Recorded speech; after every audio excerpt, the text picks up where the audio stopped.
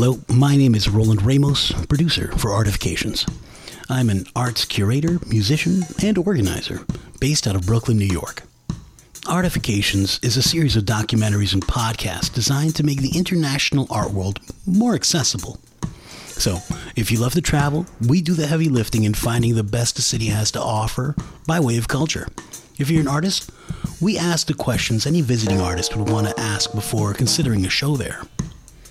Artists are dreamers, and here at Artifications, we dream big. So visit us at artifications.us to check out our bank of mini docs, podcasts, and our growing list of hyper-localized artist resource pages. Now, it was 3 years ago that I found myself on a plane on my way to Hungary, and I had strategized a 10-hour layover in Zurich, Switzerland, with the specific purposes of documenting as much art as I could. At the time, I was just a fledgling videographer. I had a GoPro Hero Black 5, which is a tiny, tiny camera, and I had the gumption enough to make it over to Zurich and find at least one interview that I can conduct in one art facility. And I knew that I could make it work if I could just make that much happen. I put my feelers out on social media, ended up linking up with Oliver Schieble.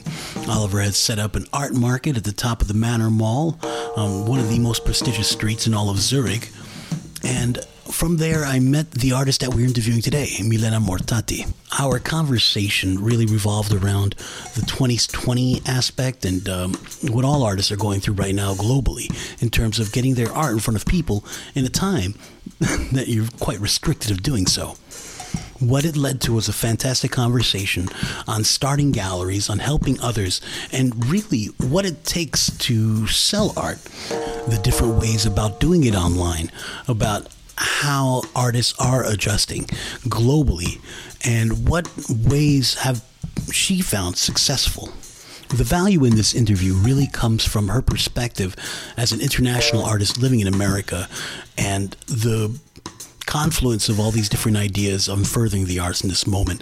So without any further ado, paradoxical this 2020, and I think this is as great a way to start as ever, because it was like 3 years ago where I met you in Zurich, Switzerland at the invitation of Oliver Schieble to the art market at the top of, what was the name of that mall? The Manor mm-hmm. Mall.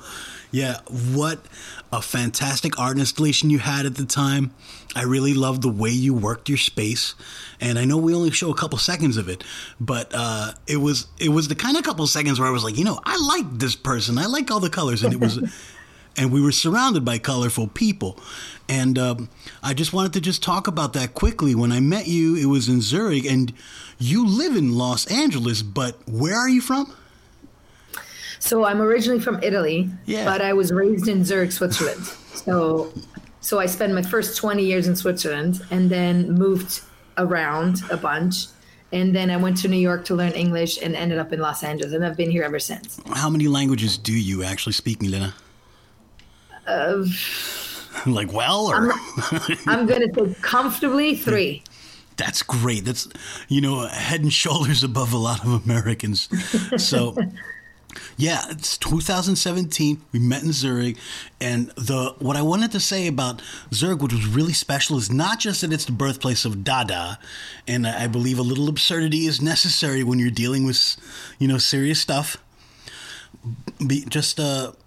But Zurich is also a really interesting art market because I know a lot of people in Zurich who cannot show in Zurich. And it has something to do with the economy of the arts there, that a gallery requires a certain guaranteed amount of income from showing an artist, that a lot of the artists that live there can't show there.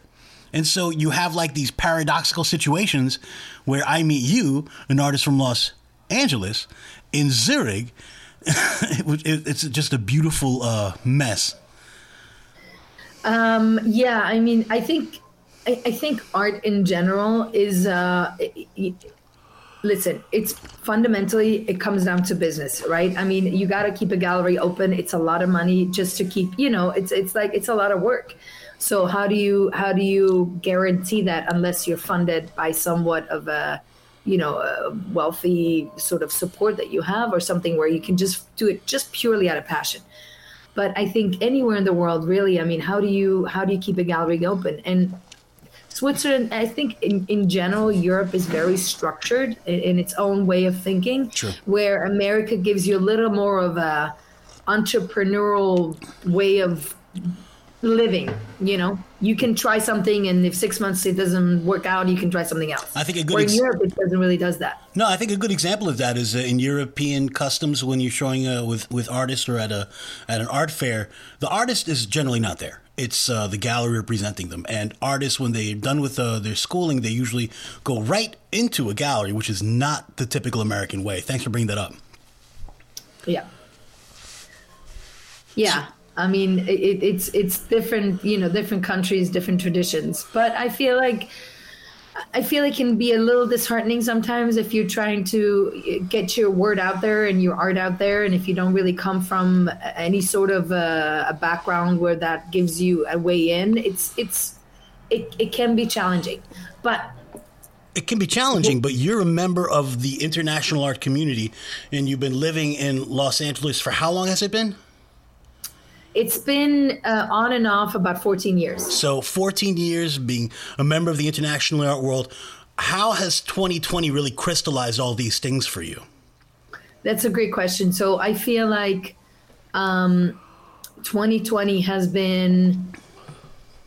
I'm gonna touch on the positive effects and the sort of like the positive of it, because we all know the negatives, and we can just turn on the TV, we hear all about it. So let's just, for the sake of pointing out the good, I feel like it's given all of us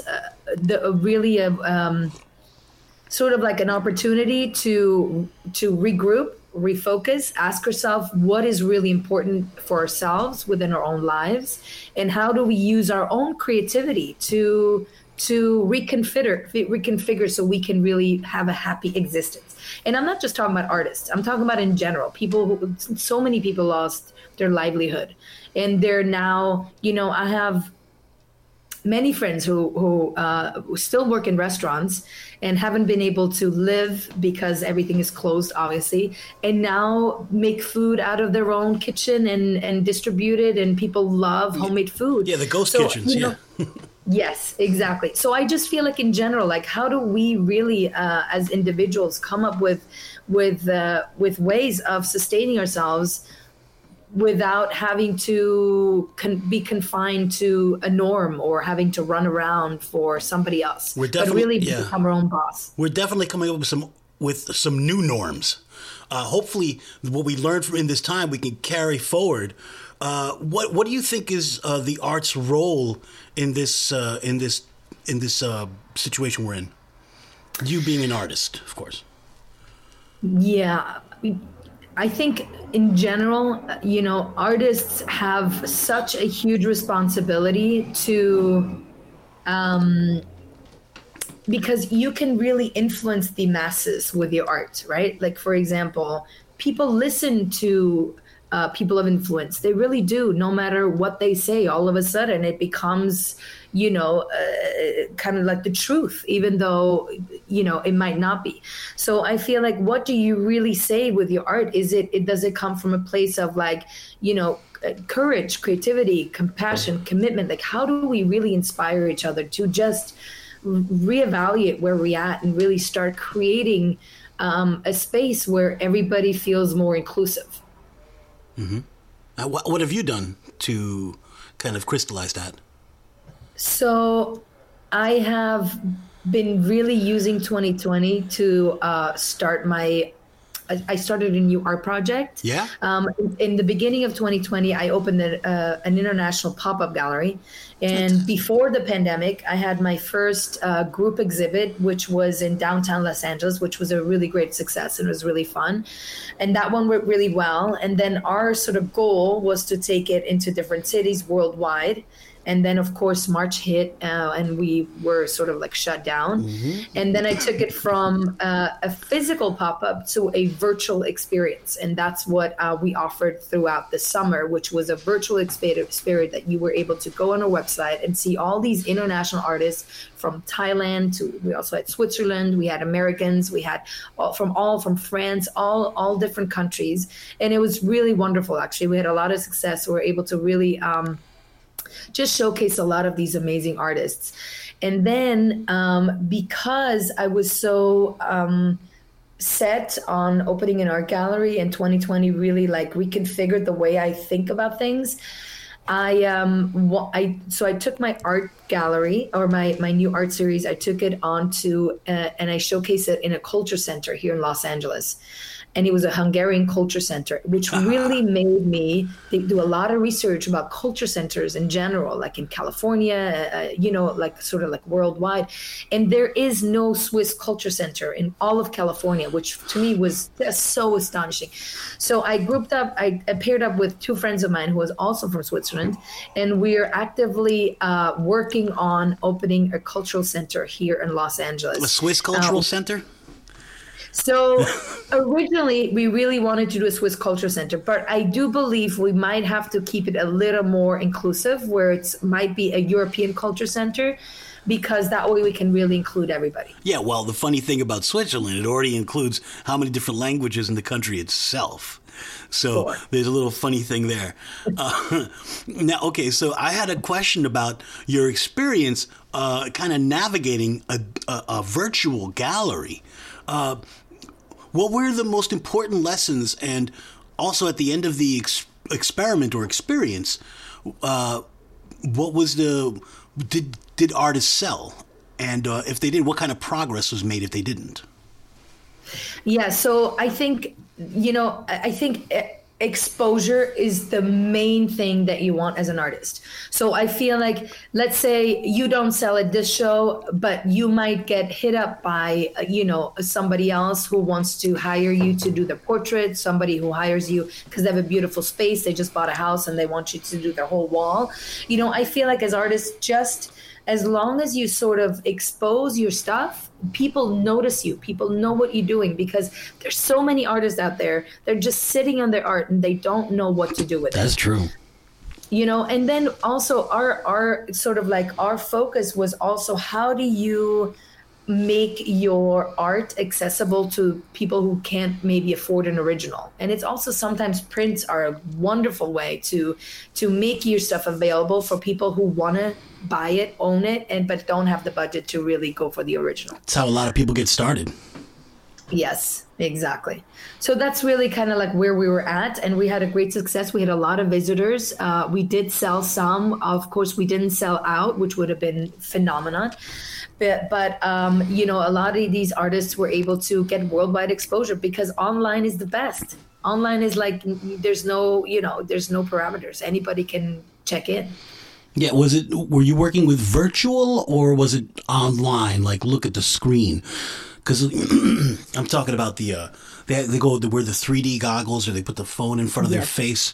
What was your format?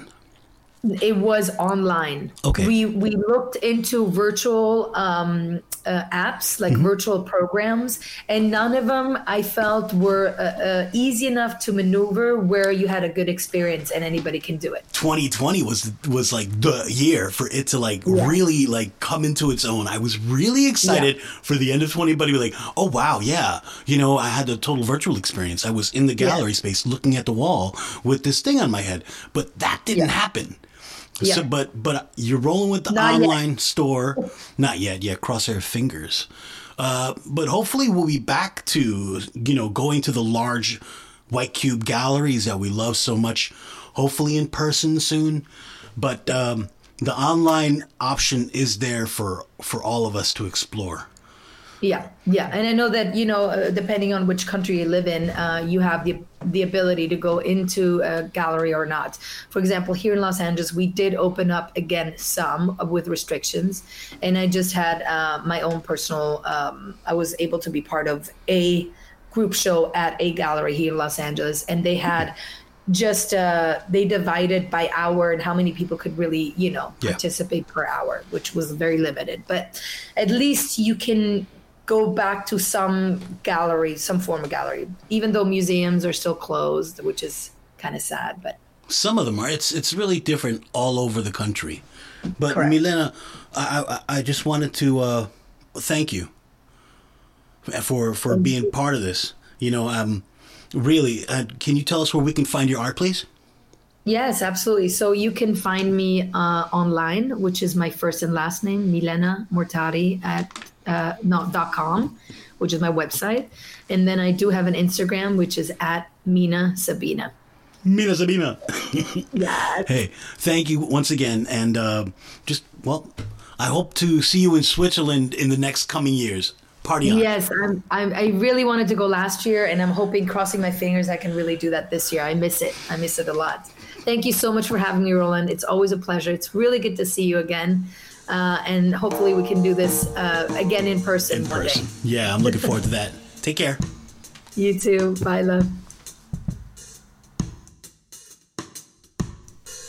Artifications is produced and run by me, Roland Ramos, and we're based out of Brooklyn, New York. Find us at artifications.us and follow us on all of our social media. The best part about Artifications is supporting us, so support us in any way you know how, including by visiting and supporting our Patreon page. Everybody rock on, keep creating, and our goal is simple, to make the art world just a little bit smaller.